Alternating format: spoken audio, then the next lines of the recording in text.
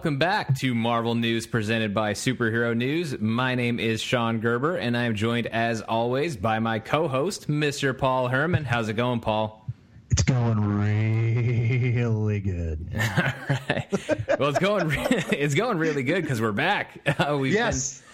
We've been away a very long time. That's my fault. Got super busy doing stuff with the Superhero News YouTube channel, which you heard at the top of the show, in terms of this show also being part of Superhero News. But anyway, doing that, and then, of course, working day job stuff, which took me on the road for a while, and even when I wasn't on the road, just being super, super busy, and it's not really allowed me the time for the audio podcast, so I'm not here to totally promise that we're back to be here like every single week, but we should be able to start slowly getting back into the swing of things. But there was no way that we could let this movie, and you know what I mean when I say this movie, come and go without doing a review, because Paul Hermann and I have been podcasting together for 6 years now. Has it been 6 years? It's been 6 years, since 2011. And one thing I've known about Paul, as long as I've known Paul, is that Paul... Actually, there's two things. The first is that Paul loves Spider-Man. The second is that Paul really loves Spider-Man. So, you're not wrong. Yeah, with Spider-Man Homecoming in theaters now, we had to make sure we took the time to do this review. I know some of you are probably, as you're wondering how quickly we're going to get caught up on things like a Guardians of the Galaxy Volume 2 review. We'll get there, but that's not going to be there. It's not going to be part of this show. This show is all about Spider-Man Homecoming. We're not going to talk about the awesome Black Panther trailer or the really, really, really crappy Inhumans trailer. This is all about Spider-Man Homecoming. So, Paul, as a devout Spider-Man fan, what are your opening thoughts? Well, people might have saw my reaction, pretty much my 45-minute after I saw it reaction the other day on Periscope. I saw it again on Monday morning. I got up bright and early to see it. It was my last day of vacation. We were home. I went to an IMAX theater and I sat down and I watched it, and I was in love with it just as much as the first time. I think Spider-Man Homecoming is, it's hard for me to put it on the Spider-Man film level as far as the best. Right now, I think it's they're tied with it's tied with Spider-Man 2. Spider-Man 2, I rewatched it.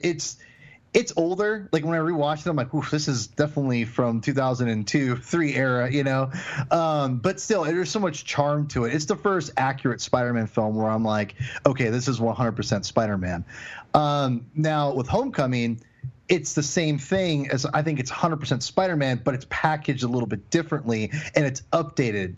Now, there's a lot of things which we'll get plenty of that, explain a bunch of that in a little bit. Can't talk, I'm so excited. A little bit later, but as a whole, I thought Spider-Man Homecoming was, no pun intended, amazing. And I thought that it was, I'll be honest, it's in my top 5 MCU films. It's because Spider-Man probably has a lot to do with it. Not going to lie, but that doesn't matter because it's my list. Yeah, exactly. It's my list. Your list. I don't give language. Yeah, exactly. So, that's how it's going to work. Sorry, Spider-Man gets the benefit of the doubt and gets the upper hand all the time. I thought there were so many great things about this movie. It's funny when I think about what I didn't like about it. I have to really, at this point, I've only seen it twice. I have to really nitpick, and I'm not going to get into those right now, but for the most part, this film, I think, captured the spirit of Spider-Man. Yes, there are things that are different. Yes, there are things that have maybe changed or updated or whatever. What kind of half glass full, half glass empty you want to take it. There's changes or modifications to the character in the MCU, but I think the essence of Spider-Man has never been truer since Amazing Spider-Man 2. That's including Amazing Spider-Man 1. It includes or first Spider-Man film, then Amazing Spider-Man 1. And people will know I don't hate Spider-Man 3 as everyone else does. I was very high on Amazing Spider-Man 2 when I saw it the one time in the theater, but I only saw it one time in the theater. And I tried to rewatch it over the summer when it came out on Blu-ray. And I'm like, yeah, this is not good. And I defended that movie. I still think the Spider-Man parts are still fun, but Homecoming is, again, it captures that essence of Spider-Man without, trying to go down the traditional trope of, here's an MJ, Mary Jane, or here's a Gwen Stacy or whatever, right? Like we're getting this is the first time we're getting a teenage Peter Parker, a real teenage Peter Parker, right. Not someone who's going to graduate in 2 weeks, and granted, I know that's not my Spider-Man necessarily. I grew up with a married old Spider-Man, and so, but at the same time, the character has stayed the same since I've known him. So, and he's stayed the same throughout time. And that's who Tom Holland embodied, is, the person who's always going to do the right thing, whether, and he'll throw away the selfish ambitions. And there's the guilt factor, and that's all. And that wasn't necessarily prevalent in this movie, but the essence of that his ever, longing of responsibility overcomes him. It was all throughout that movie, and it felt so natural in the script. And I think that's one of the things that I feel that the Mark Webb films didn't do as well, is that there was the sense of responsibility was forced, kind of, and Andrew Garfield was more out for revenge than than responsibility, whereas Tom Holland's Spider-Man is totally out to do the right thing. He wants to do the right thing. He's going to do the right thing. Even when he's, he wants to join the Avengers, but which we'll get into that. But he also, he's about to go into the high school, house party, and he wants to show off in front of everyone. And he's standing there with his mask off, in full costume, ready to go in. And he's just like, I can't. And as soon as that big, explosion happens, he's like, oh, what's this? And he immediately just is changed. He doesn't think about, I gotta go back to the party. He goes right into action.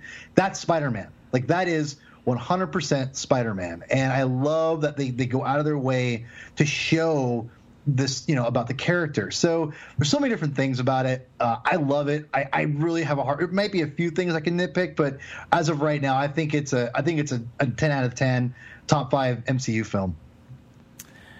I have no idea where to rank it in terms of MCU films, but that's not because I'm not sure how I feel about the movie. I love Spider-Man Homecoming. It's actually easier for me to rank it amongst the Spider-Man franchise specifically because I put it at number 1 but it's different for me because I don't love even the Raimi films, which I'll put it this way. I love them, especially the first 2, but it's not necessarily in terms of I absolutely love them as movies. I think they're as great as everybody else does. I do think they're very good. I would say Spider-Man 2 is great, but I still don't I never put it up there quite as high amongst the upper echelon of superhero films and a top 5 or even a top 10 kind of category as a lot of other people have.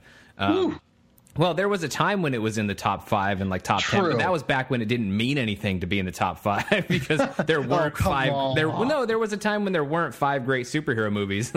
In 2004, I don't know that there were 5 truly great superhero movies at that point because I actually remember Spider-Man 2. As much as people talk about The Dark Knight and how that got snubbed from an Oscar nomination, and it did, but Spider-Man 2 didn't have an Oscar campaign quite like The Dark Knight did, but that was the first time I ever actually saw reviews and pull quotes on TV spots of people talking about it as a best picture of the year, which is what I remember seeing from Spider-Man 2 in 2004. So I can still remember that. I think even Roger Ebert said that. I'd have to go back and try and look up old TV spots for that pull quote, or maybe try and find his review. But anyway, so I remember how high the praise was for Spider-Man 2, and while I thought it was great, I still had some issues with it that kept me from not necessarily feeling like it was quite on the level as the level that everybody else put it on. So I think it's now I'm just getting everybody begging for a Spider-Man 2 commentary, which we'll definitely have to do. But in terms of Homecoming, so the bar for the Spider-Man franchise isn't as high as the bar for moving into the top rankings for the MCU, and it's kind of with Guardians of the Galaxy Volume 2 earlier this year, and even Doctor Strange last year. I still have to sort out where I rank those films because although I'm starting to solidify it with Guardians of the Galaxy Volume 2, like it takes a few viewings. Right now I've only seen Spider-Man Homecoming a couple times, like, and I kind of have to live with these movies a little bit because of how much, like how highly I think of the MCU films that are at the very top of my list. Like I get annoyed, you know, even figuring out my top 10 in the MCU is getting really, really hard at this point, and I get super annoyed with myself. But anyway, focusing more specifically on Spider-Man Homecoming, yeah, I think it was great. I think this was Spider-Man as I've always kind of envisioned him, even though, like you, I mean, we're same age, so I mean, we both grew up with the Spider-Man comics I read was also married Peter Parker, and also the animated series from the 90s was college Peter Parker. So I didn't really spend a lot of time living with high school Spider-Man, but I always still thought of him as the high school kid because I had seen enough comics when he was a high school kid, knowing that that's when it all started for him. Like I always had that in my mind. And then when I was in high school, that was when the Ultimate comic started, and that was one of the things that got me. And all the times that I've like been really, really into comics and then become lapsed and then got back into them, like the Ultimate Spider-Man series was one of the things that got me back into it because I was thinking, great, here's like a modern update of the high school Spider-Man where a lot of that stuff had passed me by. Like a lot of that stuff was long gone by the time I came around and I was ready to start reading comics. So so there was a lot of that where I always wanted that high school Spider-Man, and I never believed it. Like, yeah, we see Tobey Maguire in high school and Andrew Garfield, but I don't believe that they're in high school. Like that never felt like any high school I went to. Like I only went to one, by the way, but like that didn't feel like the high school experience to me. They didn't feel like real kids. That felt like high school on TV shows is what it felt like.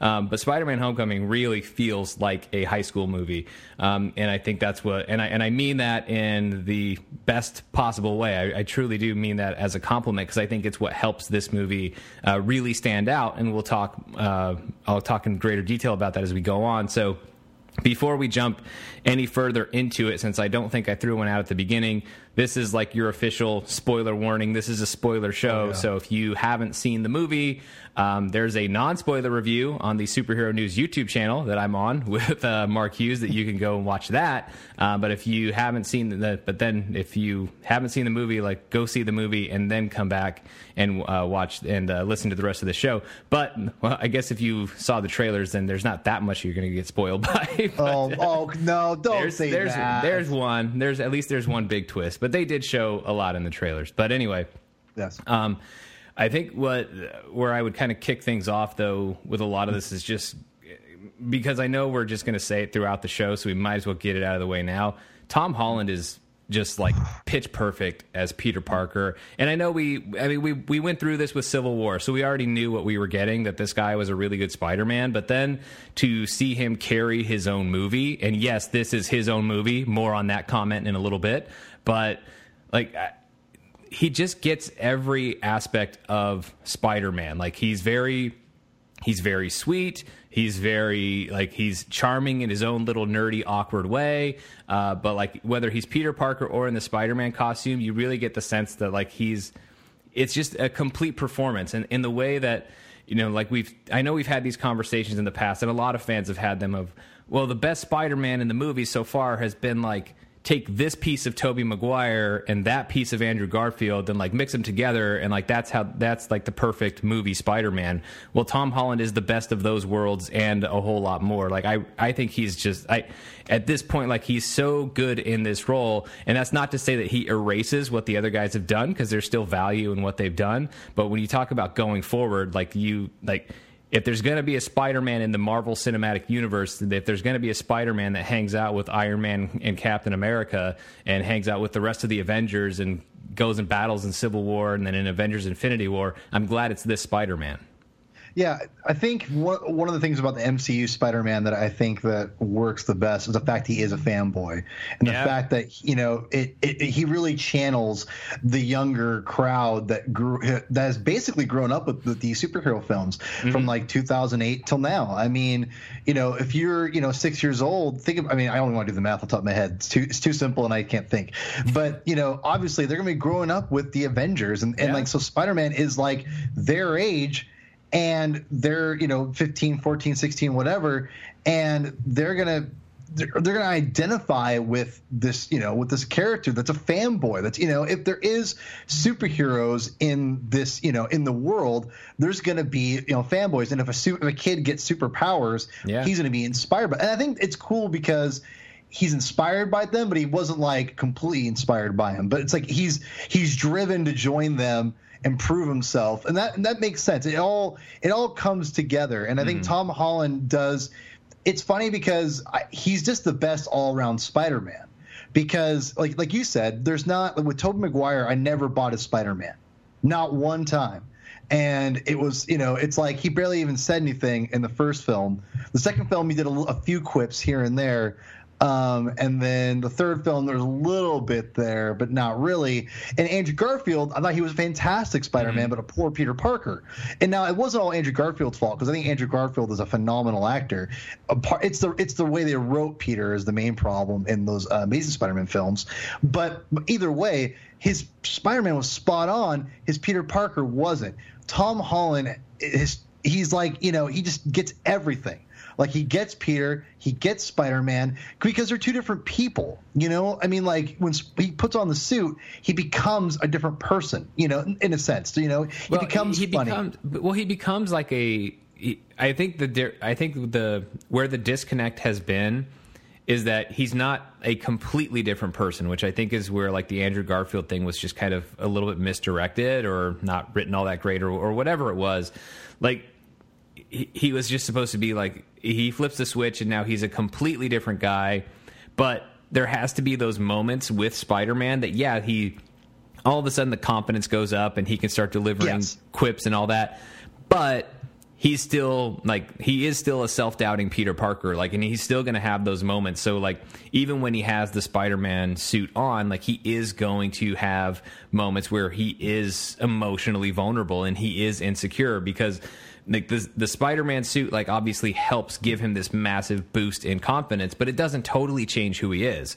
And I think that's where Tom Holland knows how to strike the balance, because he can deliver really funny lines as Spider-Man, but then at the same time, when it slows down, he's still got the costume on, but he can still be like, damn, I shouldn't have told you about a churro. He can still have these little moments where he has this self-doubt. And I love that there's all of that. So that's where, when you talk about Tom Holland being the best, all-around Spider-Man, it's because his performance is so well-rounded, whether he's Peter or he's Spider-Man. But you can still see that even though these are different sides to his personality, there is the same core person underneath each. That's perfect, because you're right. It's a confidence boost. In the comic books, it's not as drastic either. And I shouldn't say a completely different person, but he does become more confident. Oh, yeah. And I think a different side of his personality is exactly what it is. It brings out that different side of him, and he becomes that confident person. One of my favorite moments in the film is the very beginning, where the Ramones are playing, and it's so amazing because he's just out being friendly. He's being the friendly neighborhood Spider-Man. Yep. Exactly what, when I used to read comic books, even when he was an adult, he's out swinging during the broad daylight. Yep. And he's just he's just helping things here and there. And it was perfect. The Ramones playing at the same time was just, it was fantastic. So I think that to me, you captured Spider-Man in a nutshell, even though he's he's calling Happy Hogan and begging to be on the Avengers and looking for, I don't want to say self-worth, but he's looking to prove himself. I guess self-worth is somewhere a little bit there. Yeah, a little bit. So that's his driving him at this point. So to me, again, it's different. It's packaged differently, but what's still in the package is the same Spider-Man. And they really captured that first couple minutes. I smiled ear to ear when that Ramones come on, because I love Ramones for one. But when the Ramones song comes on and you have Spider-Man swinging around, it's in helping people and doing flips when he goes, "Hey, Spider-Man, do a flip," and it was so cute. The whole thing was you couldn't have sold me more. Even if I hadn't seen Civil War, You know, which I'll like to talk about that in a second too. The correlation, the difference between even the performance of Tom Holland as Spider-Man, I think is different a little bit. A little bit. I think it's better in Homecoming personally. I mean, it's a lot. I mean, I think it's obvious that because you'll be more comfortable with the character. But like, I love the way he plays Spider-Man. It's so perfect. He's just like, yeah, he's like helping people out. I mean, it was great. So I think that like they dispersonified that so well when he's Spider-Man. It's fantastic. Like I love and like the bank robbery scene or the ATM scene when he comes and he's trying to like look impressive. Like I just love that. It's oh my God. It's so. I mean that's not what I'm used to seeing in Spider-Man comics. But at the same time, like that's what a young Spider-Man would be trying to do. Like it fits him perfectly. So yeah, I think Tom Holland was 100% without a doubt the best all-around Spider-Man and Peter Parker. Well, because I don't think it necessarily comes down to has that been in the comics? But by the way, there's a lot of stuff in here that's pulled like directly from comic books. Oh, absolutely. But, like I don't think it's necessarily about like. Has he ever done this in the comics? But would he? Yeah, probably. Like the young Spider-Man would totally do that, even if he hasn't necessarily done it. Even if we haven't necessarily seen him do it in a comic book. Like these movies are allowed to invent things for these characters to do that we've never seen him do before, as long as it doesn't contradict like the spirit of the character. And nothing about that contradicts the spirit of Spider-Man. And that's all his arc. Like the idea of being that friendly neighborhood Spider-Man and helping out. And I agree, that opening sequence with the Ramones music, like it's just electric. And it does such a great job of setting the tone for that Spider-Man. Like that's our first look in not counting Civil War, like in this movie, that's our first look at Peter Parker in costume as Spider-Man, and it's just perfect. And when you see, but right away you kind of see like where everything's going from there, of like this character who, sure, he's always happy to help out. Like he's not miserable while he like stops a bike thief or while he like helps an old lady who buys him a churro or whatever. Like he doesn't like all of that is totally fine for him. But yeah, he does want to reach for something bigger. But that's perfectly understandable because he's 15 years old. He was Spider-Man for 6 months, and then he got to go fight at an airport with the Avengers. Like, you know, got flown to Germany to go fight alongside Iron Man against Captain America. So you can imagine how that would mess with someone's expectations and why that would, you know, like. Just put yourself in his shoes. If that was your adventure and then you had to go back to high school the next week, like you probably would be a little bit bummed out, and you would probably be like, okay, now that I've reached like the top of the mountain, like I want to go back to the top of the mountain. I don't just want to stay down here anymore. So there's that part of it, but then there is a part of it that it's totally Peter Parker and it's totally been in the comic books, is that he does have a tendency, and this is the thing that you could only do in the MCU. You could never do it when he was isolated with no other heroes to really mess around with.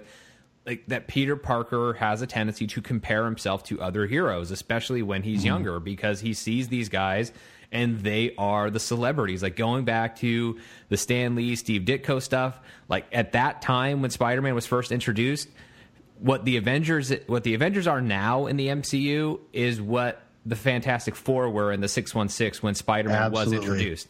So like Fantastic Four was the hottest thing in comics. And by the way, I actually have to take the moment now that I'm reminded, because we should have mentioned this at the top of the show. You know, because now like I'm getting choked up thinking about it. But yeah, like, oh God, because of Fantastic Four, it made me think about it. But obviously we lost Joan Lee last week, or I should say Stan lost his wife Joan and their family. So our condolences to Stan Lee and their entire family for the loss of Joan, because as Stan has famously told the story many, many times, when he was ready to quit comic books and get out of the business altogether, it was Joan who said, well, if you're going to quit anyway, why don't you just write something that you really, really want to write? Because then if they fire you, who cares? You were going to quit.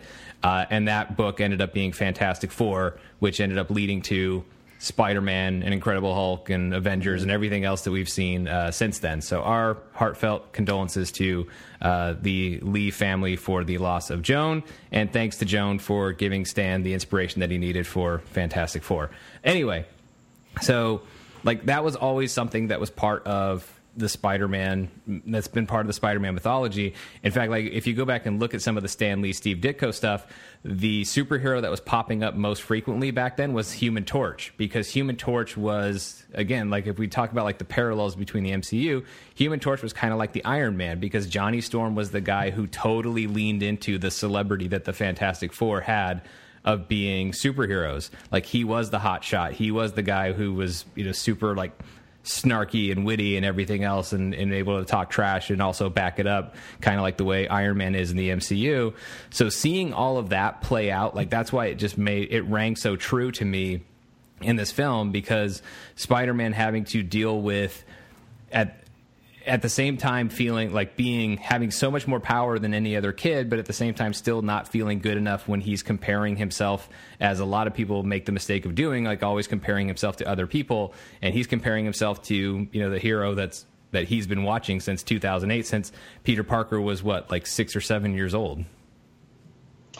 Yeah, the thing for me, I think we talked about Fantastic Four and the comparison, and I was a little hesitant to compare the two things. So they're packaged very differently, but how this movie turned out, when you consider Civil War too, and I think it was kind of running through my head when you were talking there, Sean, is that take this guy who, like you said, went to Germany, fought with the event, pretty much was an Avenger essentially, right? Yeah. Fought with them, and or against the other rebellious Avengers team, came back and had so he pretty much hit the pinnacle, and then went back, taking out the trash. Whereas everyone else is still, doing their thing. So it was like it's a humbling experience for him. So you have the whole movie. You have this buildup, and you can understand why he'd be so anxious. But at the very end, he turns it down. Yeah. Like the true loner Spider-Man really is, and that to me was. I mean, I was expecting him to be like, "Oh, great, Tony, thanks," because he proved himself. When he turned it down, I honestly wasn't expecting that. I really thought I wasn't. I might have even said that when we talked about it on the show, like that he was. You might have. I don't remember. Yeah. But see, I thought they were going full on. He's going to accept it, and I'll be here when you need me, et cetera, et cetera. But no, they Spider-Man actually, when the opportunity came, he turned it down. And I just, again, I talked about smiling ear to ear during the very intro to that Ramon song of Spider-Man. That was like the last smile of the theater for me when that happened, where I just okay, I get it. They've nailed it. They've nailed Spider-Man for me.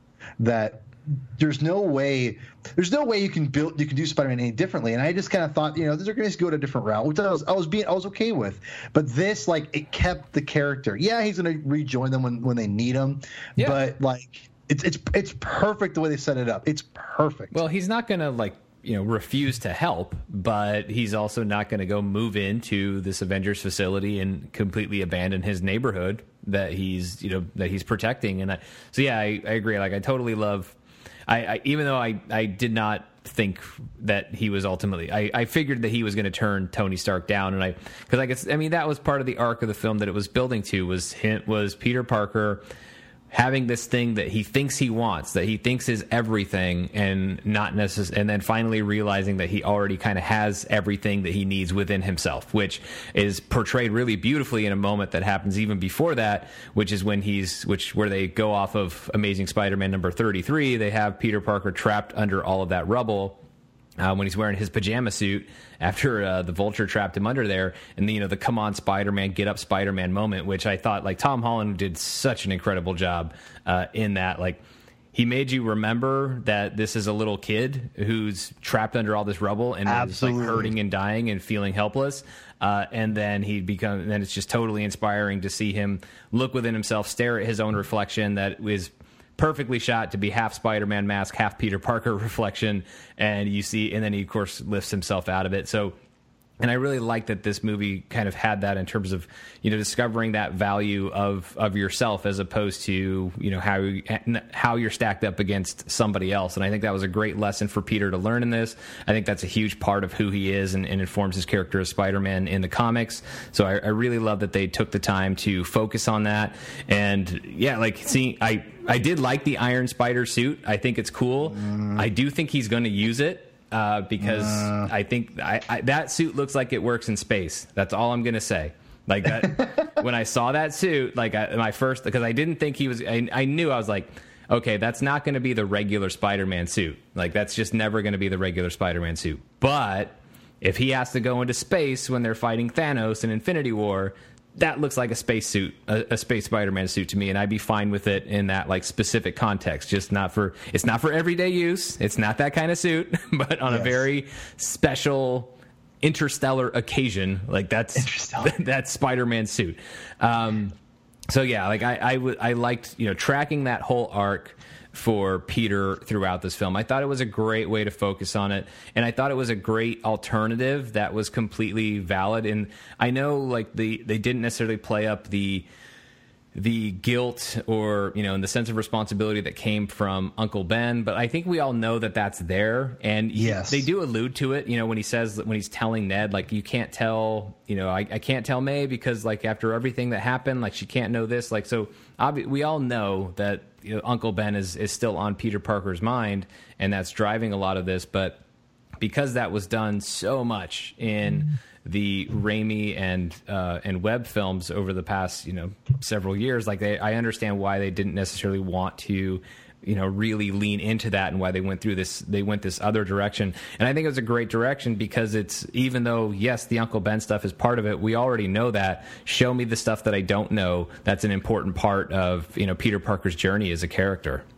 Yeah, you brought it up perfectly with him underneath the rubble. That was a complete geek out moment for me. I want everyone to know that that's like, you know, there's a scene in Amazing Spider-Man 33 that's like Steve Ditko it's like a 1-page like splash where it's him lifting up, you know, the rubble, basically, you know, getting the final strength to, you know, overcome. And that was, and like you said, he played that so beautifully, Sean. Like, like he's crying. He sounds desperate, and it sounded like I almost got disturbing. Yes, because I was like, this is like a kid trapped, and like I would be making those sounds now. I'd be like frantically panicking, and you know, even if I was Spider-Man, and it was like. It was just kind of, it almost like it was too real. I'm like, man, this guy's, it's not like, oh, I'm stuck. It's like, no, he's crying out. Yeah. Like, it's, I don't know. It was, I'm not saying it was full on disturbing, but it hit that chord in me a little bit where I was like, I wasn't expecting it. Well, it actually made me worried. And I'm pretty much never worried about the characters in these movies because I generally know they're going to be okay. And even though this is the first Spider-Man solo movie, like he made me forget that I know that in my mind, I know this guy is not going to die right now. Like, but his performance was so good that it actually made me forget about that for a second and actually had me buy into, the danger and buy into, you know, the suffering that he was going through, which is a very difficult thing to do because I generally take for granted the fact that most of these characters are going to be okay. Maybe won't take it for granted with like the next 2 Avengers movies, but until then, like I'm pretty much, especially in their own solo movies, like I'm not thinking that they're going to bite it. So like so for him to make me think for a second and really believe in the danger that he was in, that really just all comes down to Tom Holland's performance. Yeah, and I think that like you said too about the whole guilt thing. Yeah, they do a good job of explaining the origin and of how he becomes Spider-Man and how he really becomes Spider-Man with the whole guilt-ridden responsibility thing. And like again, like I referenced the party scene and everything that he does, even the responsibility at the very end of the movie when he's like, no, I know my place is not with you guys, it's with my neighborhood and protecting the people of my people that are the little guy. And that's what Spider-Man is. He kind of operates, you know, it's funny how Tony Stark, you know, says there's a little gray area and that's where you operate. That's kind of what Spider-Man's always operated from. Yeah. Because you could go full on fantastic interdimension outer space with Spider-Man, but you can also do Daredevil like street level stuff too. And Spider-Man works in that. Like he is this really diverse character in my opinion because he's so relatable to the everyman and he has fantastic powers that makes him a great play in fantastical stories in outer space. Like, look at Secret Wars. There's a great issue where Spider-Man takes on a Herald of Galactus and beats him. I mean, like, and then there's a story about him taking on the Kingpin of crime, and this really, I felt, had a great representation of that with him, like, accepting, like, hey, I am this. My responsibility is to these people who are suffering in my area. I'm going to take care of them. That's my duty. Like, you guys have this. Again, their sense of responsibility is just, when he leaves the party, or not party, but the prom. We're talking like, he had, he had a suit taken away. He had every reason not to go in there, and he didn't. Like, it just stays true to everything you can say about Spider-Man, and it was done in such a, I want to say flawless, but it was done in such a natural, smooth way that it comes across perfect to me. So yeah. And just to, I'm going to try and set us up a segue to talk about another performance. So, like, I'm going to another highlight of Tom Holland's performance, which will set up another great performance that we're about to talk about, is the twist scene. The scene where, of course, Peter Parker goes and knocks on the door to pick up Liz for the dance, and who opens the door? Adrian Toomes, a.k.a. Vulture, played by Michael Keaton, which, even though, like, it had ended up being spoiled for me that, like, he was somebody's dad, and, like, somebody had said that he was Michelle's dad or something, and I was like, that doesn't make sense. It seems like he's more like Liz's dad. And then when Peter went to knock on the door, I'm like, oh yeah, it's definitely Michael Keaton about to answer the door. So it was kind of spoiled for me, but it was still an awesome moment. Like, it still had a huge impact. And Tom Holland's performance in that scene, just like it was throughout the film, was just so incredible, of having the usual thing, which is a teenage boy being super nervous and scared and intimidated by the idea of meeting his girlfriend's father, or the father of the girl he would like to be his girlfriend. And then at the same time, like, now it's completely compounded by this idea that, holy crap, like, this is the guy that I've been hunting. This is a guy who has tried to kill me. This is a guy who I know is, like, selling dangerous weapons to other criminals, and again, ultimately be getting a lot of people killed. So, like, to see that Tom Holland play that, it was so incredible. In that scene, once they progress from the house to the car, and after Toomes learns that Peter Parker is Spider-Man, like, that is one of the most tense scenes that I have ever watched in any superhero movie. I love that scene. Like, I think that whole sequence kind of makes this movie, in terms of, like, what brings it to the level of just being a really fun, cool Spider-Man movie to now being in this territory of being among, and even though I haven't sorted out where it's going to fall, like, at least I know it's going to be in the discussion of the great MCU movies and great superhero movies overall. It's that scene, that plus the come on Spider-Man, get up Spider-Man scene. So, like, that is where I absolutely loved it. I love the way that Keaton just turns and has the gun out, like, it all, and then the way he carries that conversation, and just moving on to Keaton's performance was so damn good as Adrian Toomes. Like, the first time I saw the movie, I thought Keaton was really great. I don't know how good of a job the script did with this character. I liked the script for the character more the second time I saw it, but I still feel like no matter what, because you have Michael Keaton, you're getting so much more out of it than you could ever put down on the page, just because of the presence that he brings to it, and just the power of his performance. And he does such an amazing job. And I think what I love most about this version of the Vulture overall is it actually goes back to when we opened with our comparison to, like, Spider-Man 2, which is going to be the one that this film is most often compared to in terms of which one's the best Spider-Man film. It's either Homecoming or Spider-Man 2. I don't think there's really, like, another correct choice. Like, it's one of those two. And I think maybe the reason why I lean towards Homecoming is I don't necessarily like how sympathetic Doc Ock is in Spider-Man 2. That never really rang all that true to me. What I like about Vulture is that I don't necessarily find him sympathetic. But it's more so, like, he's still bad. He's still completely doing the wrong thing. What he's doing is criminal. What he's doing is hurting people. but I still like that internally he does have, even though he's very, very clearly a villain, I always kind of like it when a villain has a code of like, you know, because that when you think of like in a villain's mind, why do they feel like they're still the hero? Why do they still feel like they're the good guy?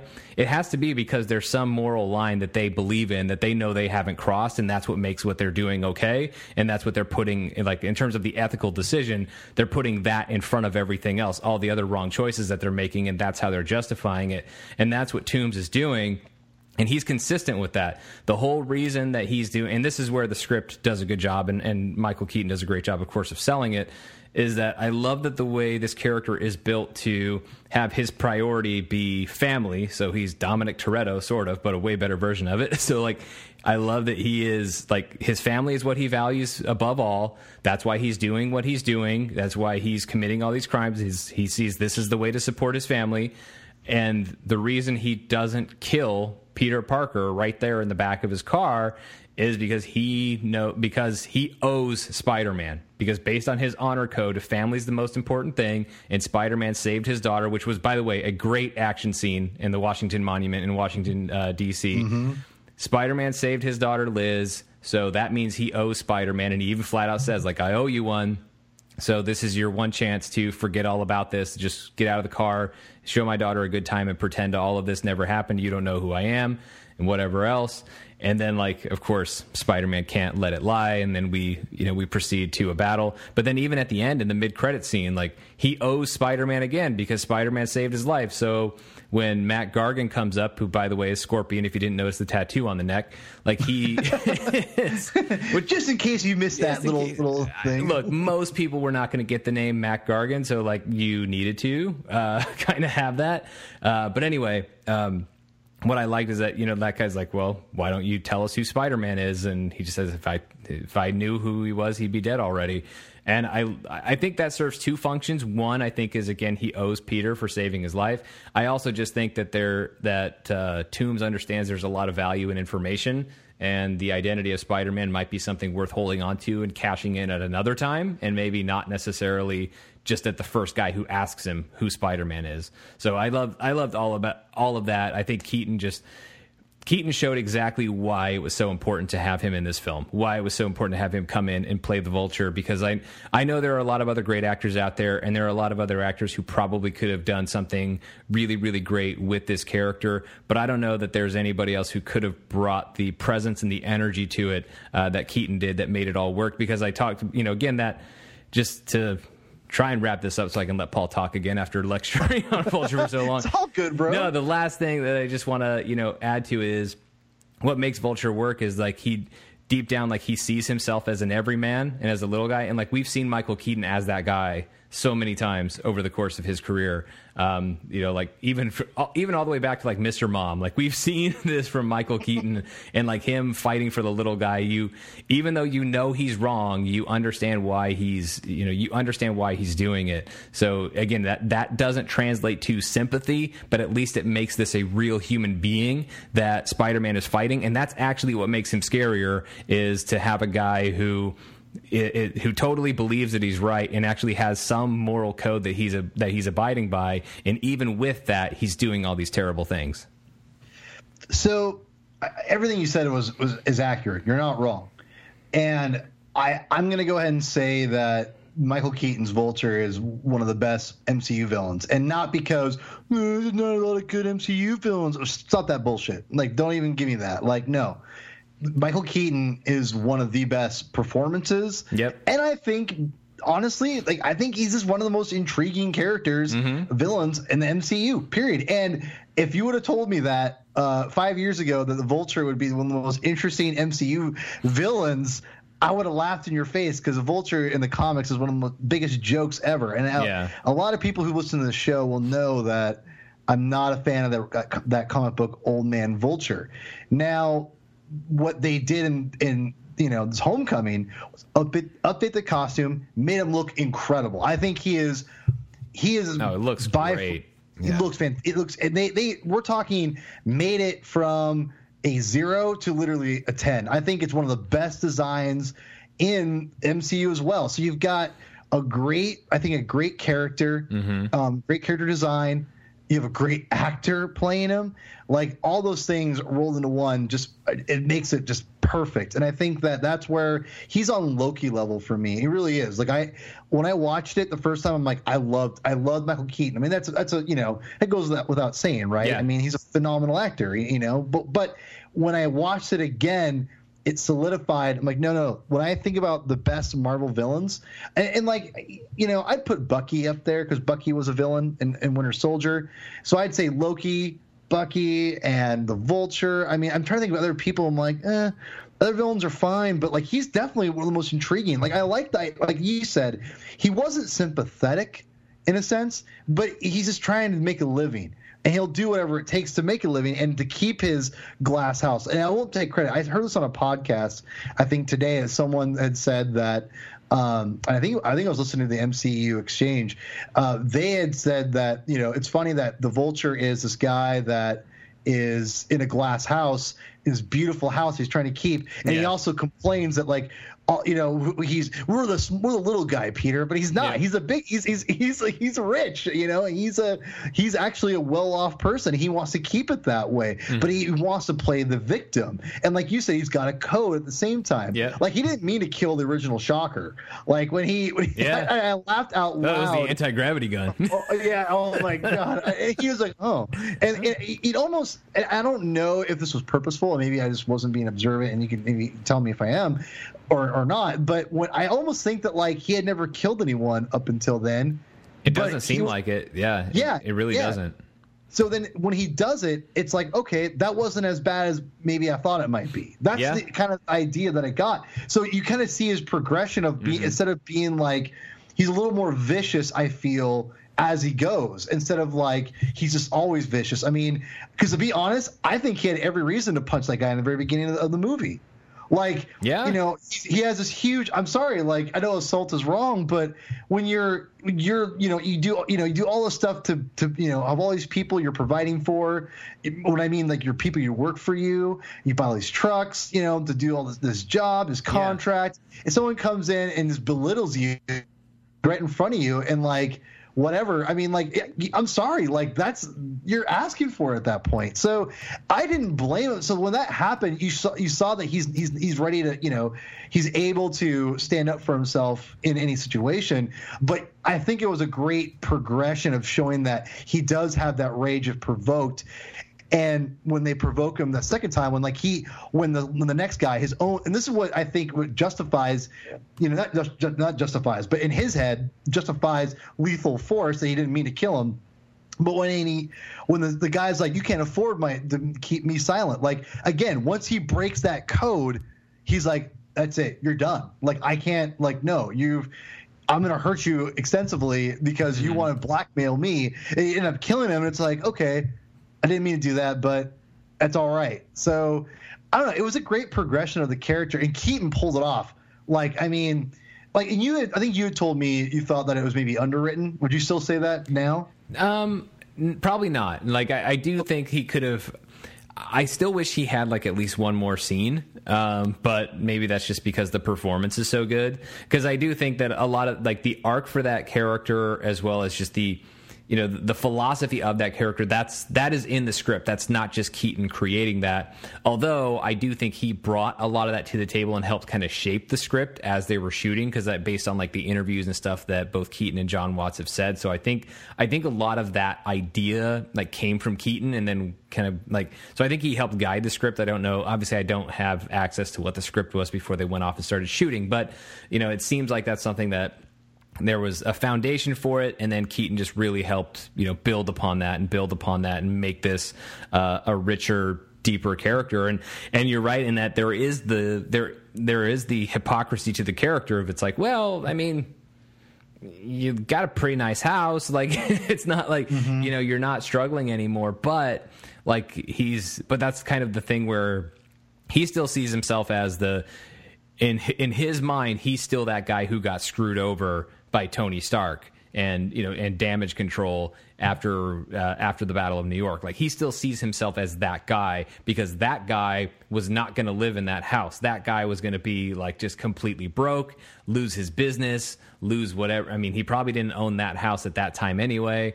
So like, he was probably, that guy was going to be just, Toombs was going to be done at that point in time. Just like when he punched the guy, it's like, well, the guy was kicking him while he was down. Like, he just totally got screwed over. And that's why, like, that's why the damage control didn't have him arrested. It's like, no, that guy made a stupid comment kicking a guy while he was down. He got punched in the face for it. Like, he kind of had that coming. Like, I think you kind of felt for, but I think that's an interesting thing to kind of play with an audience. Like, you don't feel, at least I don't feel like Toombs is, even though, yes, as you said, like, assault and battery, wrong, shouldn't do it, of course, blah, blah, blah. Exactly. But sometimes somebody mouths off at the exact wrong moment to mouth off, and they disrespect someone else, and they get punched in the mouth for it. And you don't necessarily feel like the person who punched him in the mouth was wrong in that moment.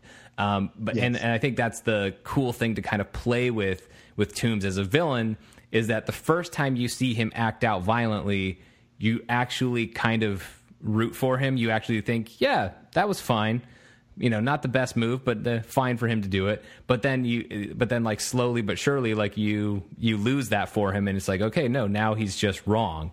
And I think that's a cool thing to kind of, a cool progression to take that character through, and to take the audience along with them as they're tracking the movements of this character, to see that, yeah, like, this has gone way beyond supporting your family. Like, this has gone, like, you're now kind of living the life out in the suburbs in this massive house, which and the way you're doing that is by continuing to sell weapons that are hurting people. And that's the contradiction, and that's what makes that's what makes Toombs such a villain, is that, yes, it is a good thing to protect your family and provide for your family, but what he is also doing is putting a lot of other families at risk by selling really, really dangerous weapons to criminals who intend to use them to hurt people. And I think that's where you see, like, that's where his logic falls apart, and that's where it's not just the house he lives in, it's also just his own code of family being the most important thing.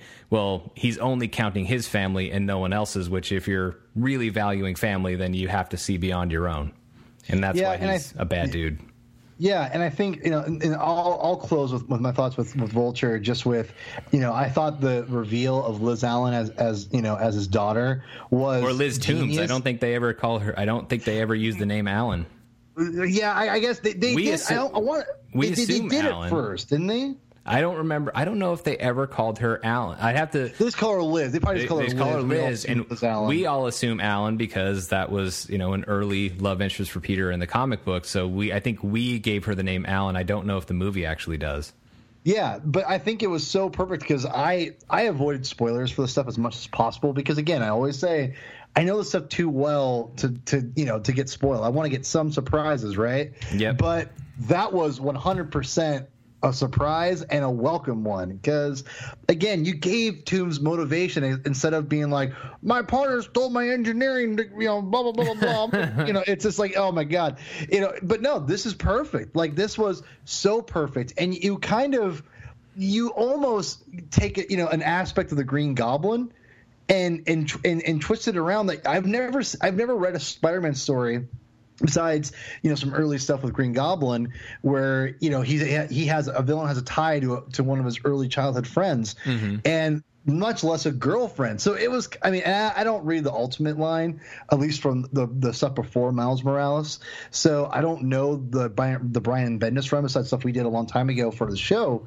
So maybe they did that, at some point in that run, but I hadn't seen that yet, or even thought about that. And that was so genius, I felt. And again, this is the best iteration of the Vulture ever, and I really hope they'll retcon this and do something with this in the Marvel comic books proper. So yeah, I was literally, my mouth dropped. In fact, I was sitting with Justin when we saw it the first time, Justin Bulger, our friend, a mutual friend here, and our mouths both dropped. Like, literally, they dropped. And I was just in shock.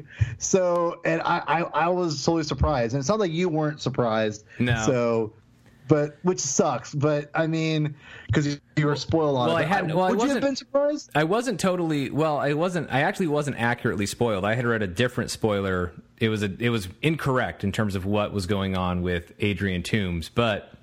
Like, so I can't say that, like, I absolutely knew what was going to happen, but, like, I just had that feeling, like, as Peter was going up to the door, I was just like, I think Michael Keaton's going to answer. And sure enough, he did. Because I was like, because it was all adding up in my head. Like, this guy's been, like, you know, like, the villain being all about family. And then just the fact that I was like, well, we haven't seen Liz's dad. And I was also just feeling like the movie kind of needs a turn here. Like, something has to, like, ratchet this up real quick, because it can't just be, like... We can't just like stay like with mopey Peter. Like we have to like we have to get the tension going back into the story now. And like I was like, so like it was, so part of it was like, because the spoiler that I had read was, and it was, you know, like, and it wasn't something I sought out, but because like I cover this stuff and, you know, track news and everything, like it's just kind of a hazard of the trade that sometimes you end up coming across stuff that you don't want to come across. But what I had come across was that Toomes was Michelle's father, MJ's father, which, and as the movie was going on, I was like, that's weird, because like we're not spending a lot of time with MJ, so like I don't know that that's going to make sense. But then when Peter was going to pick up Liz, I was like, it's going to have to be that he's Liz's dad, because that's the only thing that makes sense right now. And then like sure enough, like, you know, Michael Keaton answers the door. So even though I wasn't spoiled accurately, it was still enough to kind of give me a clue. That just plus where the movie was at, I just kind of felt like that was something that because it was like, it wasn't even so much like I definitely thought that he was going to open the door, but I was like, if Michael Keaton would open the door right now, that would kind of make a lot of sense. And then like it did. I was like, okay. Yep. But it's still like, even though I wasn't shocked by it, I was still like, it still had a big impact on me, because again, the performances were so strong, and the look on Tom Holland's face as soon as he sees Toomes, like that's what sold it for me. So like, it wasn't even about, oh, I'm so shocked by this. It was just more of the moment still had a massive impact. And then just watching the scene unfold, I mean, because the surprise to me is secondary anyway to how incredibly well the scene unfolds from the time that they're at the house. I mean, I love it. He offers him a bourbon, and then when he says no, he says the right answer, but he's pointing a knife at him when he says it, which, I mean, at that point, Toomes doesn't even know that Peter is Spider-Man, but he's just being like, you know, the intimidating dad guy. But I even love, he says, come on, like, let's go, Pedro. Like, I just love how casual Toomes is being with him, because he has no idea. And then when you see like the wheels turning in his head as he's hearing Liz and Peter talk, and he's slowly putting together like Peter's whereabouts and where he was and where he wasn't at these times that he knows Spider-Man showed up. Like, I love seeing all of that, and it was just a terrific scene. And again, that's from two actors, both Holland and Keaton, doing an extraordinary job. And even though those two guys were definitely the highlights, there were a lot of great performances in this film. Another one that I want to make sure we spend some time on is Robert Downey Jr. as Tony Stark / Iron Man. Like, I thought he always does a great job. So at this point, it's like, you know, it's easy to take for granted that Robert Downey Jr. is going to come in and do a great job as Tony Stark. But I think one of the greatest strengths that I think Downey will ultimately be remembered for as this character, even though he's not done, like there's still movies to go, but like eventually when he's done playing Iron Man, I think when people really look back on it, and if you really go back and like watch his performances, like you see this character progress, and it's not a straight line, because like sometimes he moves forward and then takes a step back and then forward and then a step to the side. Like it's not completely linear, but at the same time, like he does have, like you do see overall like a big progression for this character. I was almost reminded of kind of Iron Man 3, because that was the only other time we've really seen him interact with a kid for any length of time, with Harley in Iron Man 3. And he kind of even though he ultimately does like nice stuff for the kid, he really kind of pushes him away more and just kind of rejects that idea of being confused for any type of father figure with this kid. But you see him kind of reluctantly embracing that role in Spider-Man Homecoming when he gives them that lecture after the ferry boat scene, when he even says like, God, I sound like my dad.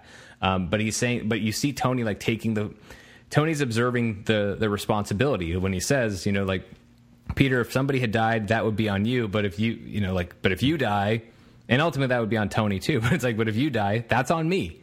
And you see Tony like actually saying like, Tony's aware of his own responsibility. And I love that line because for the people who were critical of it in Civil War of why did Tony Stark recruit this kid? Does he not know like what, does he not know the problems that come with it? No, he knows the problems that come with it. But he also knew in Civil War is a different scenario. Like he also says, like, trust me, kid, if Cap wanted to kick your ass, like he would have, or Cap wanted to lay you out, he would have. And so he knew that like Peter would be kind of safe fighting amongst other heroes. But the situation with the Vulture is completely different, and that's why he tries to steer Peter away from it, because Tony does feel that he does feel a huge sense of responsibility with Peter, and I think Downey does a great job with that. And the bigger thing that I would just throw out there is that what I think this movie, another big success of this movie was that even though Iron Man and Tony Stark had an important role to play, that was all about building Peter's arc and Peter's and Peter's decisions throughout the film, including the one that you highlighted at the very end. So that's where Tony Stark was truly a supporting character who served this bigger story and served Peter Parker. And that's why for anybody, or for all the concern and everybody talking and saying, oh, is this going to be an Iron Man movie with Spider-Man, or is it going to be a Spider-Man and Iron Man movie? No. In my mind, this is very clearly, there's not even really room for debate, although some people may try. There's really not room for a reasonable argument that this is anything but a Spider-Man movie, first and foremost, in which Iron Man just so happens to be a supporting character. There's no question they walked that line very effectively of making sure that this never stopped being Spider-Man's movie. Yeah, it's funny. I've read not a lot. I've read some people, old school Spider-Man fans, criticizing this movie that, again, Spider-Man being dependent on Tony Stark is not really truly Spider-Man. It was hard for me at first to kind of get behind that, but at the same time, I've kind of accepted it in this MCU. But the whole point of the movie is him not depending on Tony Stark. Exactly. Right. The movie covers that. Well, right, and that's the thing is like in this, and I guess is having the father figure. Spider-Man, never really had a father figure growing up in the comics, so I think that's where a lot of this is coming from. People don't like that he has one, so it's almost like they're replacing Uncle Ben. So it's like he could ease that guilt thing, which I don't agree with. And the thing is, the reason I don't agree with it is because the damage has been done with Spider-Man already. That the Tony Stark, even in the comic books with Civil War, the actual comic book series, it was a great thing to have the mentorship against two men instead of one really young man and an older person for like that father figure, if you will. It was still the kind of the same thing, and I like that aspect of it too. So when you bring in the actual real Spider-Man suit, it only makes sense in the MCU world that there's no way a kid's gonna make a cool looking Spider-Man costume. It doesn't make any sense. I mean, look at the Mark Webb thing when he wanted to make a Spider-Man costume that looked like a kid could make a Spider-Man costume, but within reason, of course. And I thought that was cool, but to be honest, I prefer, this is my favorite Spider-Man costume ever, even with the stupid little random things or lines in it that make it like a quote unquote different costume. Yeah, exactly. But here's the thing, and you saw my tweet the other day. This is whenever I look at this costume, I only, the essence of it, I only see John Romita Sr., his drawing. And he's my favorite, probably, artist to ever draw Spider-Man. It's like, but it's literally like he came right off the page with little lines on his costume, or, randomly. But it looks incredible. And so there's no way a kid's going to make that suit. I mean, you can get into the Karen aspects, which I loved, and say you don't need that, whatever. But again, it's in this MCU world, it only makes sense, and that's where I'm going to say this. Where a lot of people are going to complain, a lot of Spider-Man purists, are going to complain that this is not Spider-Man or whatever.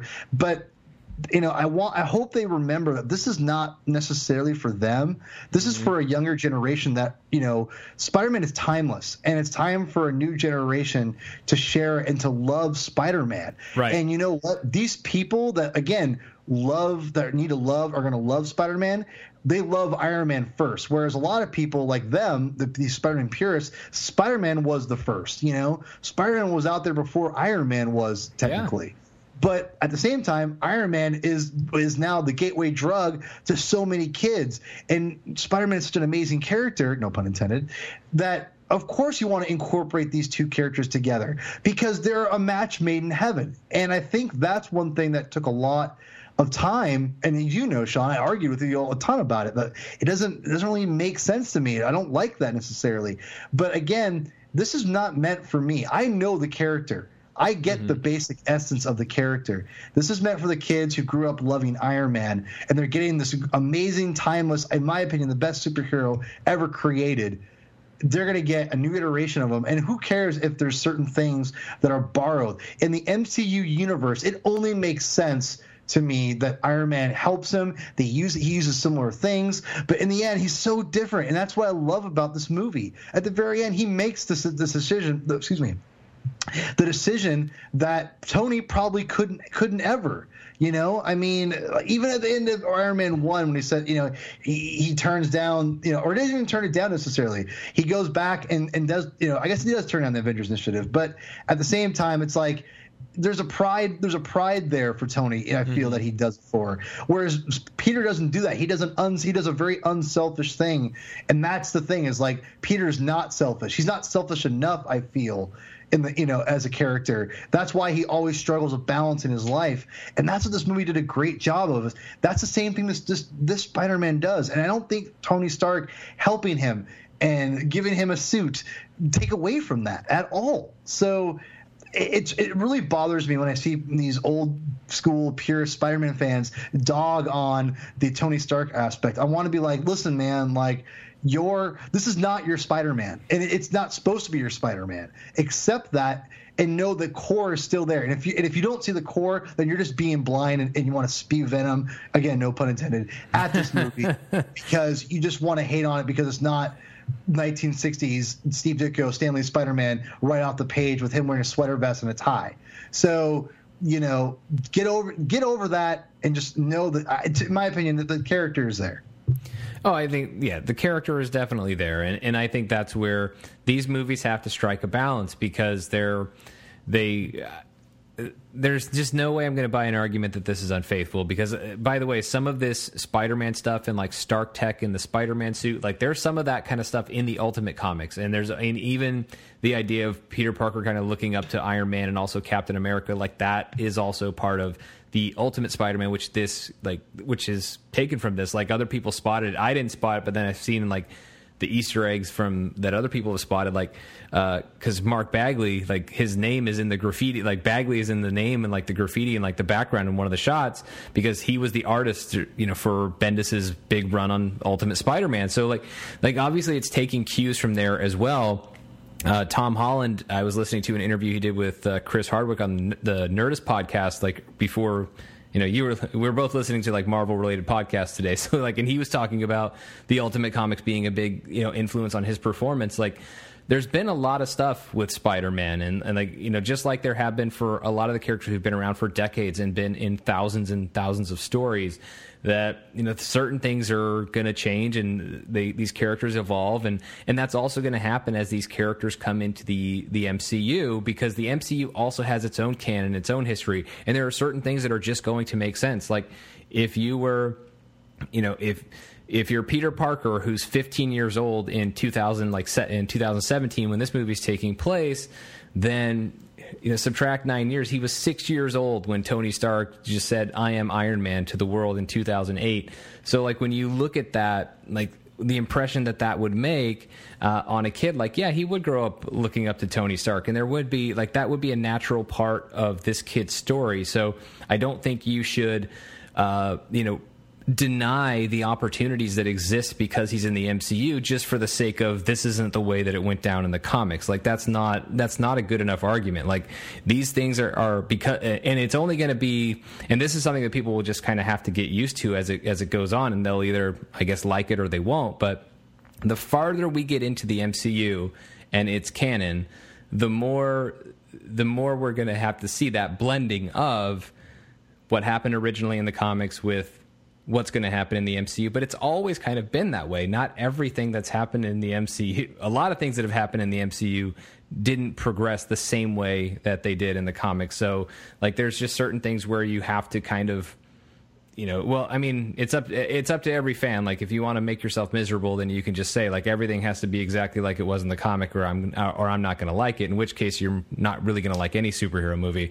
But if you're, if you have a little bit of an open mind, and my approach to these things has always been, it comes down to the spirit of the character, like the core essence of the character, and I think that is still 100% present in this movie. And even all the, not only does he reject the suit, the fancy Iron Spider suit at the end, even like little things about even like the enhancements once the training wheels protocol is disabled, like once he like does some of that stuff, like I like that even some of that he rejects, like exactly interrogation mode doesn't work out. He doesn't want instant kill, like all these web combinations, like I don't need 500 web combinations. Like I just want this, like just go back to what it was, just go back to normal. Like I still like that there is, even though, he in the end of the movie, he still ends up with the Tony Stark enhanced suit, not the Iron Spider one, but the one that he was wearing for most of the film. He's still not going to necessarily use all that because that's not him. Like there's still going to be a certain amount of that he's just going to use what he's kind of comfortable with. And then, and I'm sure as Peter evolves, like we literally see him and his buddy Ned, and we're going to talk about Ned in a second. Like we see them already tinkering with the suit. So I would imagine that every time we catch up with Spider-Man, especially in these solo films, like he's going to start making these adjustments and making it more of his own, as opposed to just wearing this suit that Tony made. And so I still love all of that progression for it. And even with the suit, and even though Tony Stark made it and it has Tony Stark enhancements and this and blah, blah, blah, he still made an effective suit, and he still made his own. He still has a homemade suit that he uses in the film and that he ultimately uses to take down the Vulture. So Spider-Man is still 100% there, and that's, again, thanks to Tom Holland. And then the other thing I want to make sure before I know we're, well over an hour into the show, but there's a few things I want to make sure we spend at least a few minutes talking about. For sure. Jacob Batalon as Ned is so damn good in this movie. Like when we talk about like the high school feel of this one, like really feeling like high school, it's not just about Tom Holland, it's about that whole ensemble of actors that they have playing these high school kids. Ned is so awesome, and I love that through Ned they've also kind of, and also like just the set decoration in Peter's bedroom, they've kind of retconned that line in Civil War where he says that old movie Empire Strikes Back, like because Peter seems to have like much more awareness and reverence for Star Wars in this one than he did in Civil War, which you would think that he probably would. So, which doesn't mean the Civil War joke no longer makes sense, because you could still say Empire Strikes Back, but maybe the emphasis on how old the movie is isn't necessarily what Peter would lead with. But anyway, I'm happy that they did that. But just everything about, I thought he had some of the funniest lines in there. I know the one that like he'll just always be remembered for is when he gets caught being the guy in the chair in the computer lab during the homecoming dance, and he says he was watching porn, which was just hilarious. Like I was just dying laughing during that. But a lot of stuff with Ned was just so funny. Yeah, I really liked the Ned / Genki Genki character, and it's interesting that they couldn't just call him Genki. They had to call him Ned Leeds, which is really weird. Ned Leeds is like a reporter that marries Betty Brant in the comic books, and it's weird. Like why can't you just call him Genki? Like, and even in the comic books, he maybe Miles Morales can still have a buddy named Genki, I guess. Yeah. Because we know Miles exists because Donald Glover plays Aaron Davis, and he refers to his nephew, Aaron Davis, who's the Prowler in the comics, and refers to his nephew, who is Miles Morales.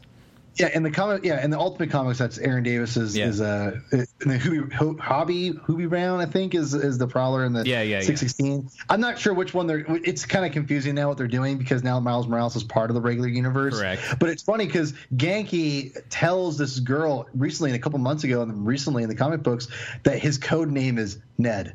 Huh. So it's. That's probably the comic writers making fun of the fact that like that character was just like taken and renamed Ned for the movie. No, it totally is. Comics will totally take. Oh yeah, we'll totally take shots at that. Yeah, so it was. I love the character. I feel that again. A lot of people criticize the idea of having a best friend Spider-Man character on a side, not necessarily a Harry Osborn. But again, I don't mind it. I think that, again, this is a different age. You need to have different kind of settings for Peter. Yeah. And having his best friend, I think, works, in this instance. So, I don't really think. Yeah. Well, you can't have it both ways in your argument. You can't say, well, why should they make more of these Spider-Man movies when they've already been over, when they've already been over everything. And then when they make more, be like, well, why didn't you do the thing you already did? Like we've covered a lot of the Harry Osborn ground. Like we can still get there again in the MCU, but like we've earned a break from it. No, totally. And I think that he was great. He was good. It was a good comic relief, but also I felt like I liked the way he challenged Peter in a lot of ways, and I think that was nice. So I feel like he was a great balance with that character because he didn't just agree with Peter. Like when when Peter kind of has to manipulate him with the whole guy in the chair like pep talk, like when he doesn't want to disable the training wheels protocol, but also when Peter's just like moaning in the hotel room of just being like, well, why does he treat me like a kid? He's like, well, you are a kid. So like I like that Ned just totally like he's fanboying out and having a lot of fun with this stuff with this stuff, but at the same time he's also very kind of aware in a way that Peter may not be all the time. Like I like that in some ways, like in a lot of places in the movie, like he gets to be a voice of reason, and that he also gets to have like just a little bit of an action moment helping out with Shocker number 2. Right. And so I think the supporting cast was pretty damn fun, to be quite honest. Yeah, I mean Zendaya had got the biggest laugh out of me in the whole movie, though. The biggest, her doing like the little smile wave followed by the middle finger to Peter Parker as he's going. That was funny. I lost it. I completely lost. But also the her like doing the sketches in detention of people like in moments of crisis, and like Hannibal Buress is the PE coach. Like she has that sketch of him and just says, "Who am I?"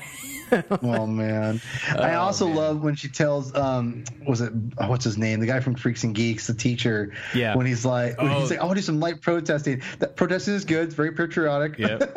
Yeah, but then also the moment out in front of the Washington Monument, she's like, I just don't feel comfortable going in a building built by slaves. And then of course he's like, I'm sure that's not. Then he looks at the security guard. Security guard's like, yeah. Yeah, I thought Zendaya was fantastic in the movie. The only thing that annoys me about it, like we already had the discussion of her playing MJ back when that rumor first came out, well over a year ago. Like we talked about it then. I have no problem whatsoever with her playing MJ, and anybody who does, I just think they're off base for any one or more of any number of reasons. But like with Zendaya playing MJ, like I was totally cool with that. The only thing that I didn't necessarily love was this idea of let's play it like this isn't what's happening, even though we all know that this is what's happening. So like by the time she says, my friends call me MJ at the end of the movie, I'm like, well, I mean, yeah, no shit, but like, it doesn't have the impact that like I knew that it was never, at least for me, and maybe for other people it did. But for me, like I knew it was just never going to have the impact, like for them to do a little reveal like that at the end of the movie. It was never going to have that kind of impact for me because like this was just what we all assumed to be the case. It would have been a bigger surprise for me if we had gone through the entire movie and she was not MJ. Yeah, I mean, it's not. I mean, it's a different version of "quote unquote" MJ. Well, yeah, I never call it abbreviates like something different. So yeah, she's Michelle Jones, not Mary Jane Watson. But yeah, I think she is meant to be the MJ of this universe. I don't think there is going to be a Mary Jane Watson. No, I agree. I think they're getting away from that, which is fine. I'm not. Yeah. It's here's the thing: is Spider-Man going to end up with marrying MJ? Probably not. I mean, if anything, they might even kill her off. Who knows? I mean, I don't think so. But I mean, you just never know with this stuff. So yeah, I don't know. Mary Jane will always be Mary Jane Watson. I call her MJ every once in a while, but it's always been Mary Jane. I've never called her MJ. So the fact they're going with a different love interest, but they're kind of being homage to Mary Jane, the MJ thing, which is fine because MJ never was the character that Michelle is. She wasn't in smart, the smart classes and trying to be rebellious. Mary Jane was a socialite, was a fun personality that pretty much got along with everybody, was beautiful. She knew she was beautiful, but she also was didn't care either. She was very, very much a free spirit. So that's not Zendaya's MJ character in this movie. Not saying that you can't turn into that, right. But I'm just saying that in this movie they go out of their way to pretty much do the exact opposite. She's the introverted recluse, beautiful girl who is just not really showing off that she's this beautiful person. She wants to be rebellious, etc. Yeah. Whatever. I mean, it's a different. It's almost like the polar opposite of Mary Jane, which is Michelle Jones. So, which is cool. I mean, in that aspect, it's kind of cool to kind of look at those things on the same side of on a different coin, or same coin, different sides. So. Yeah, I'm totally fine with it. I'm not I can't believe she's not Mary Jane, whatever.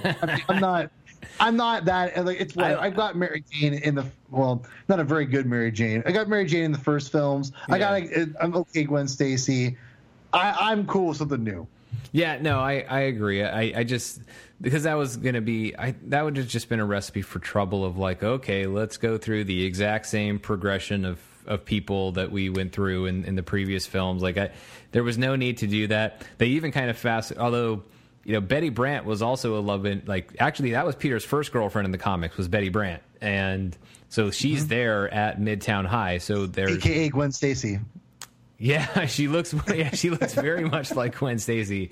She's a brunette, damn it! She's not blonde. She's a brunette. I know, but but Andrea Rice is awesome. I actually wish they had given her character a little bit more, just because she was outrageously funny in The Nice Guys last year. So that's a character that I actually hope gets brought back and gets a little bit more emphasis in the next one, because if Liz is off in Oregon, not really factoring into the story of the second film, obviously we'll see more of MJ, but I would love to also see Betty Brant jump into there as well. And I actually loved that little update. I know J. Jonah Jameson is out there somewhere, and we'll figure out who and what he is in this universe at some other point. But I also love getting Betty Brant involved in just that idea of within the high school news, which was totally done as what I would imagine a modern high school news. Of course, it's all digital, and it just rang very, very true to me. It just made a lot of sense.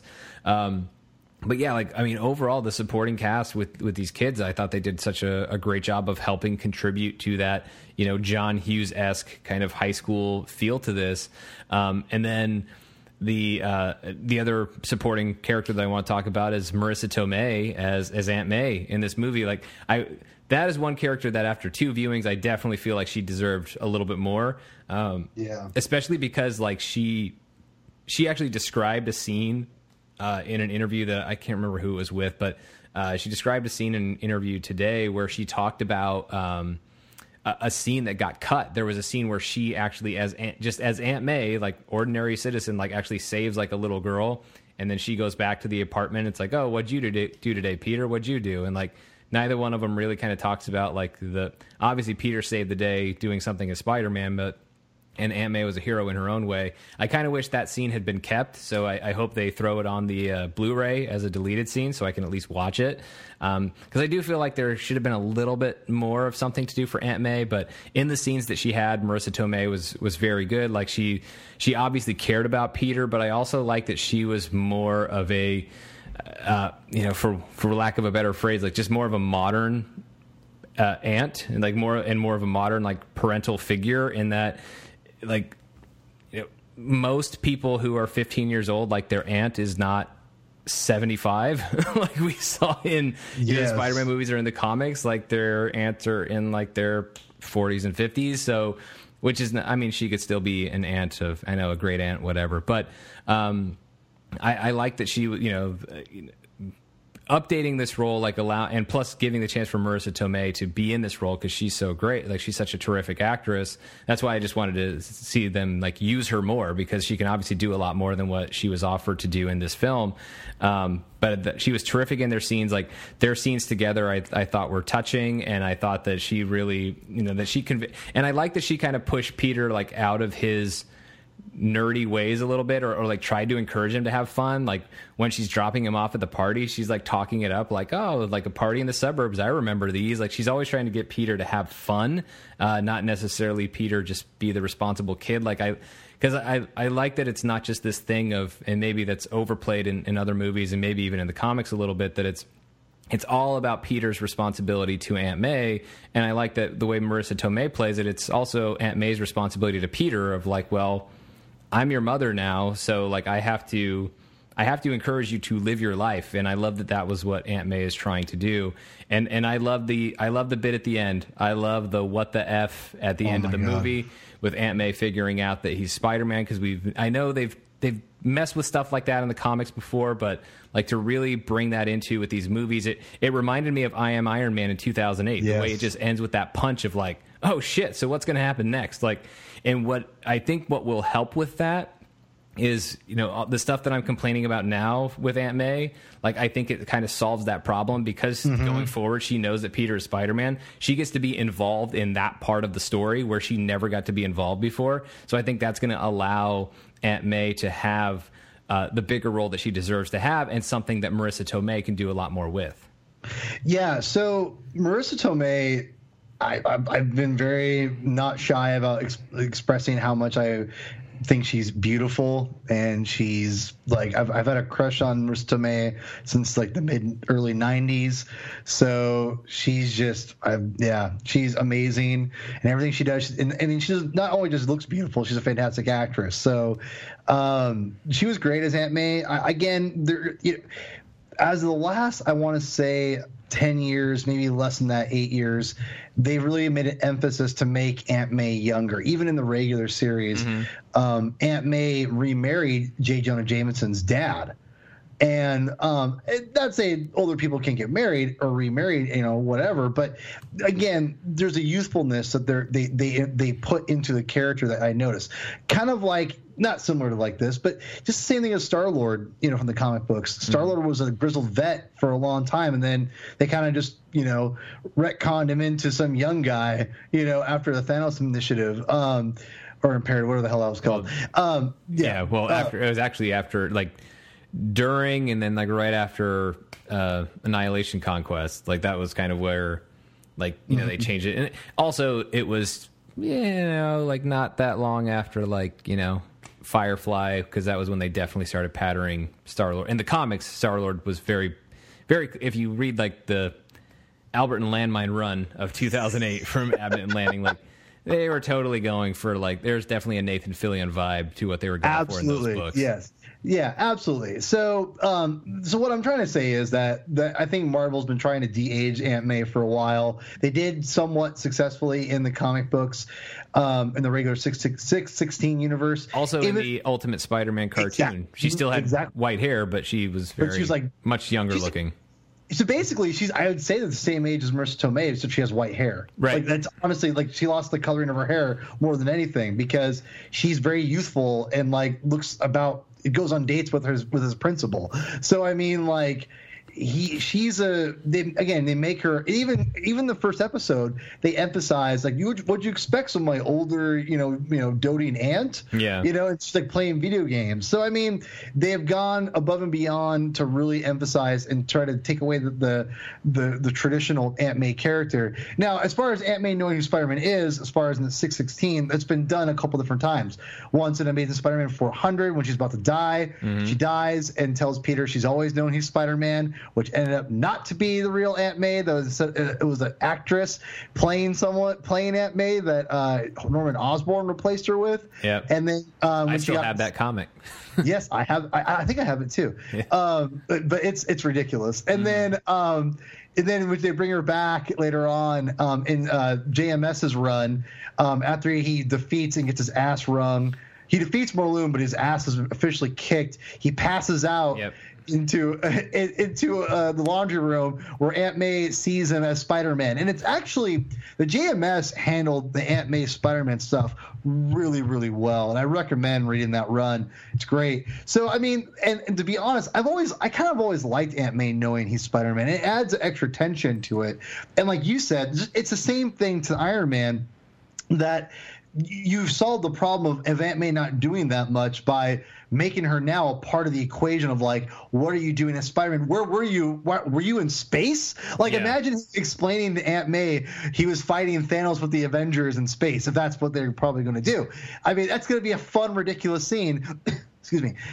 So, I mean, I'm excited where they're going to go with this. I think this was an unexpected but great move. Even Kevin Feige has gone out and said, you know, we're not going out to make the same movies. We got to make these movies different. So what's the first thing they do? They make Aunt May discover who he is. I mean, bingo, right? Yeah. Yeah, it's brand new territory for them to cover that none of the other movies have addressed, and also it allows them to skip like a lot of the stuff that might be a little more problematic, of like just like they live in like a 2-bedroom apartment. Like, how are you really going to hide?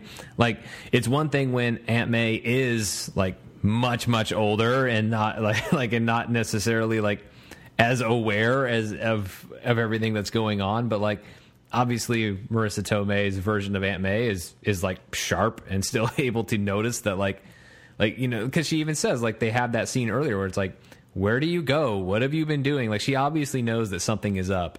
And so to have that, you know, to have her just know, like, you know, just kind of like the Iron Man stuff, like, you know, the same way that Marvel, for the most part, like, just did away with secret identities. Peter still has one as Spider-Man, and obviously there's stuff in like Matt Murdock has one on the Netflix shows, but like, for the most part, like, they've gone away from the secret identities, and now by having at least some people know Peter's secret, like, I think all of that just plays much more naturally, and I think it's gonna be a lot of fun and opens up new possibilities that we've never seen in Spider-Man movies before, and that's exactly what you need to have, because we have had so many Spider-Man movies already now since 2002 in these last 15 years.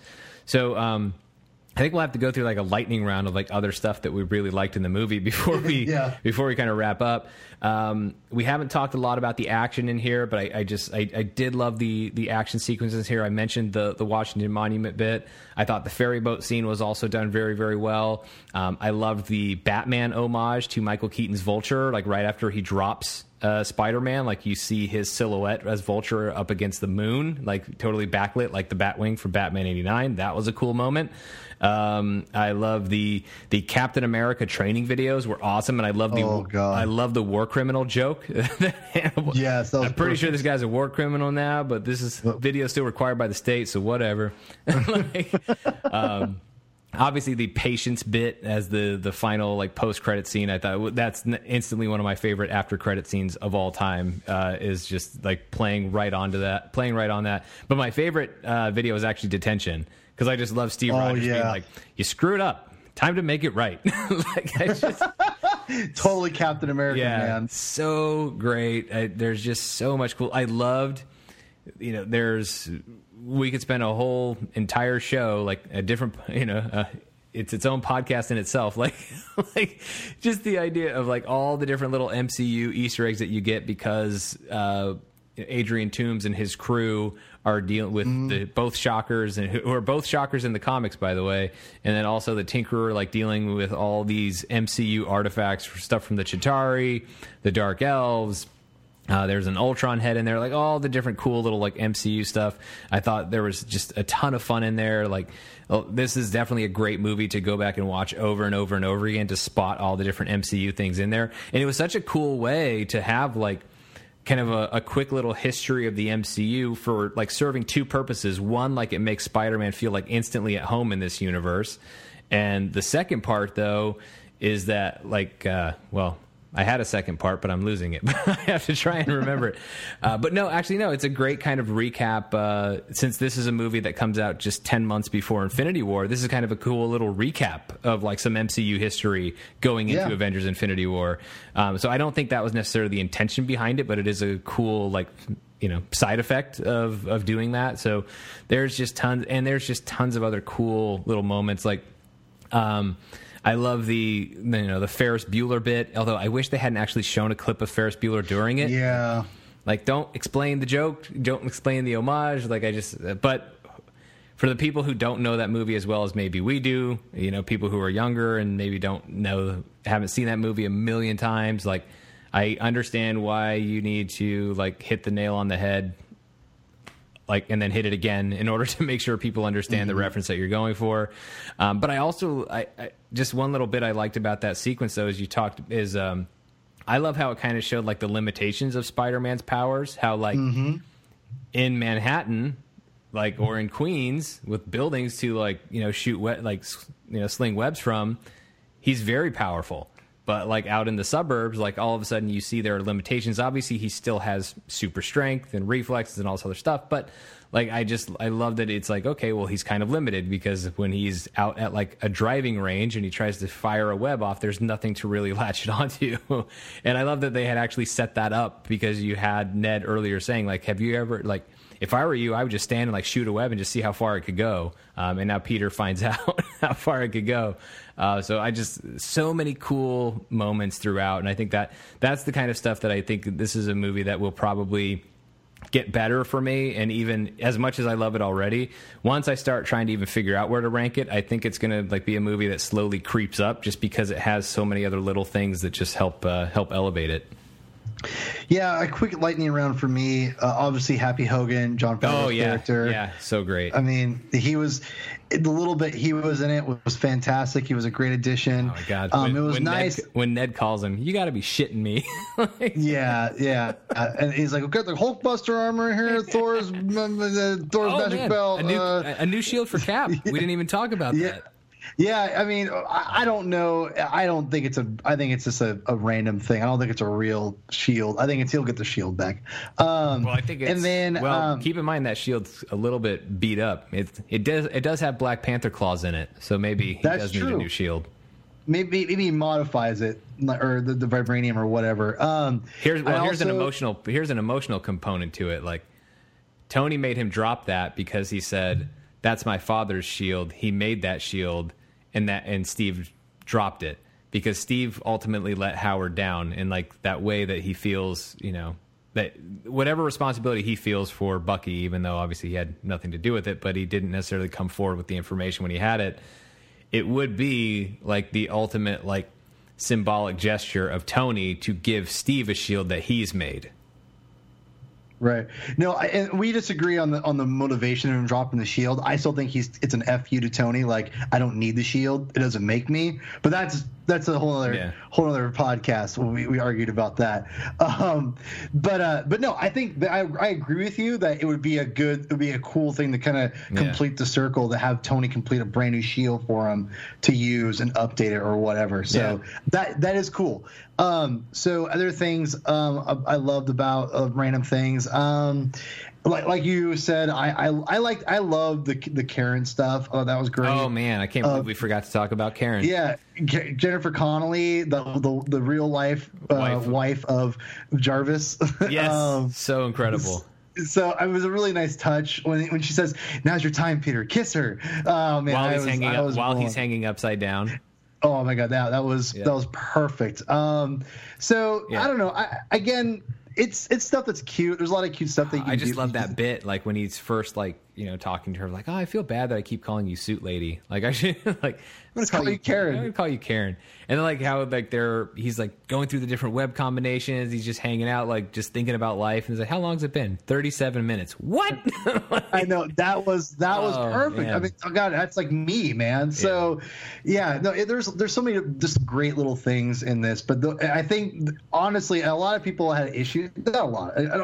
I just see a few people kind of being, like, grumbling a little bit about about the Iron Man proposal to Gwyneth Paltrow's Pepper Potts. But I thought it was really cute. I'll be honest. Like when the fact that Jon Favreau. I mean, think about this: the actor who also directed the first 2 Iron Man films that is there, and he's like, he's still a part of this universe, and he's having fun with it. I love Jon Favreau to death, and I love the fact they gave him the ring, and he said, "I've been waiting for this since 2008." Like, I mean, it's pretty meta, but it's so perfect. I loved it, and I had no problem that they included that into the Spider-Man, Homecoming movie. So I know people were like, "That's not a Spider-Man movie," blah, blah, blah. I don't care. I thought it was really cute, and obviously they're not going to do any more Iron Man solo films with Robert Downey Jr. Maybe, you never know. But I hope so. As far as we know now, they're probably not, and that's why they included this into the movie, probably. So, in my opinion, there's a lot of little cute stuff in there that I really liked, and so, I like to end. I think Spider-Man: Homecoming is almost perfect, and I love it. Yeah, I just like you. I mean, I absolutely love the movie. I had so much fun with it. I enjoyed it so much. And again, when we say fun on this show, we don't mean it in the way that, like, the mocking way that some people are, Marvel movies are fun. It's like, yeah, because like making fun movies actually isn't easy. If it was, everybody would do it and they would be as successful as Marvel Studios, but they're not. Because it's not an easy thing to do. Movies are not easy to make. Look at the movie The Room from 2003. Well, but part of what makes the movie fun, it's not just, it's got jokes. Like, the jokes land because you like and care about the characters. The drama lands because you care about the characters and what's happening to them. And the other, I think one of the coolest things that this movie does when you look at Spider-Man, and there's been all this talk lately about, because Spider-Man has the first movie after Avengers 4 of Spider-Man kind of, taking the reins and kind of leading the charge in like the post Phase 3 Marvel Cinematic Universe in whatever shape that takes. Like, I think this movie almost kind of gives you a taste of that, not just in terms of who Spider-Man is, but also in the types of stories that you can still tell within the MCU. Because, the question is, well, what does Marvel do after telling like the biggest possible story that they could tell with Infinity War and Avengers 4? And it kind of reminds me of like Ant-Man after Avengers Age of Ultron in 2015, but like this takes it even further of being like, well, look, we don't have to just keep blowing this up bigger and bigger and bigger. We can still have stakes that feel really, really big, even in a story that, relative to an Infinity Gauntlet, is actually kind of small. We can still tell a great story on this smaller scale and have you still feel it and still make you feel the story and feel these characters and what they're going through in a big, big way. Because if you care about these characters and you understand what matters to them, then those things are going to matter to you as well.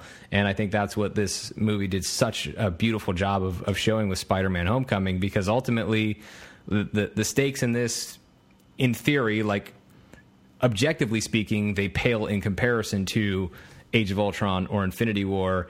But once you add that subjectivity to it, and you're in this in the moment with these characters, then even small stuff like, getting a date for the homecoming dance, or asking out the girl that you've had this huge crush on, or having to deal with a guy who maybe isn't a global threat but is a huge, huge problem for you and your neighborhood, like that becomes a big deal. And, you don't feel any loss of stakes with that. So I think it's really cool for Spider-Man: Homecoming to demonstrate that, because I actually think that's going to be a key component for MCU movies going forward in terms of restructuring, or taking things back to what we used to think about in terms of stakes for these stories, that it's not just always about a bigger and bigger threat to more and more people.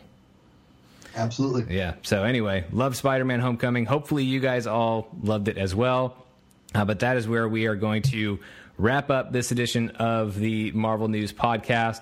So if you want to keep up with Marvel News, you can do that on the website, marvelstudiosnews.com, or on Twitter at Marvel Newscast. You can also keep up with superhero news at Superhero News CB on Twitter. Superheronews.com is the website, and also the Superhero News YouTube channel, where you can find me. You can still find me every week talking about superheroes and reviewing movies. Like There's a couple Spider-Man reviews on there by the time you're listening to this. There's and tons of other stuff and talking about different Marvel news and Marvel stories. And we'll get back into the swing of things, like I said, probably not on a weekly basis still for a little while, but we'll start getting more stuff and getting caught up on things like Black Panther. Well, I'm sure there'll be stuff from D23 this week and Comic-Con next week, but Black Panther, Inhumans, for better for worse, and also catching up with the Guardians of the Galaxy Volume 2 review, which we haven't done yet. So we'll get caught up on all those things, but in the meantime, Paul, where can everybody keep up with you? People can find me on Twitter at Herman22 with 2 N's. I kind of experimented a little bit with Periscope. I think I'm going to do a little bit more stuff with that, with kind of some live comic book reviews and things like that for like Marvel stuff, comic book stuff, and obviously Star Wars stuff as well. So check that out.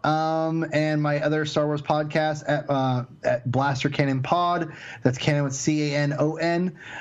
So yeah, or I talk about Star Wars with my friends Saf and Megan. And you can find me on Twitter at Mr. Sean Gerber, with Sean spelled SEAN. So for Paul, I'm Sean. Thanks for listening. We'll see you next time.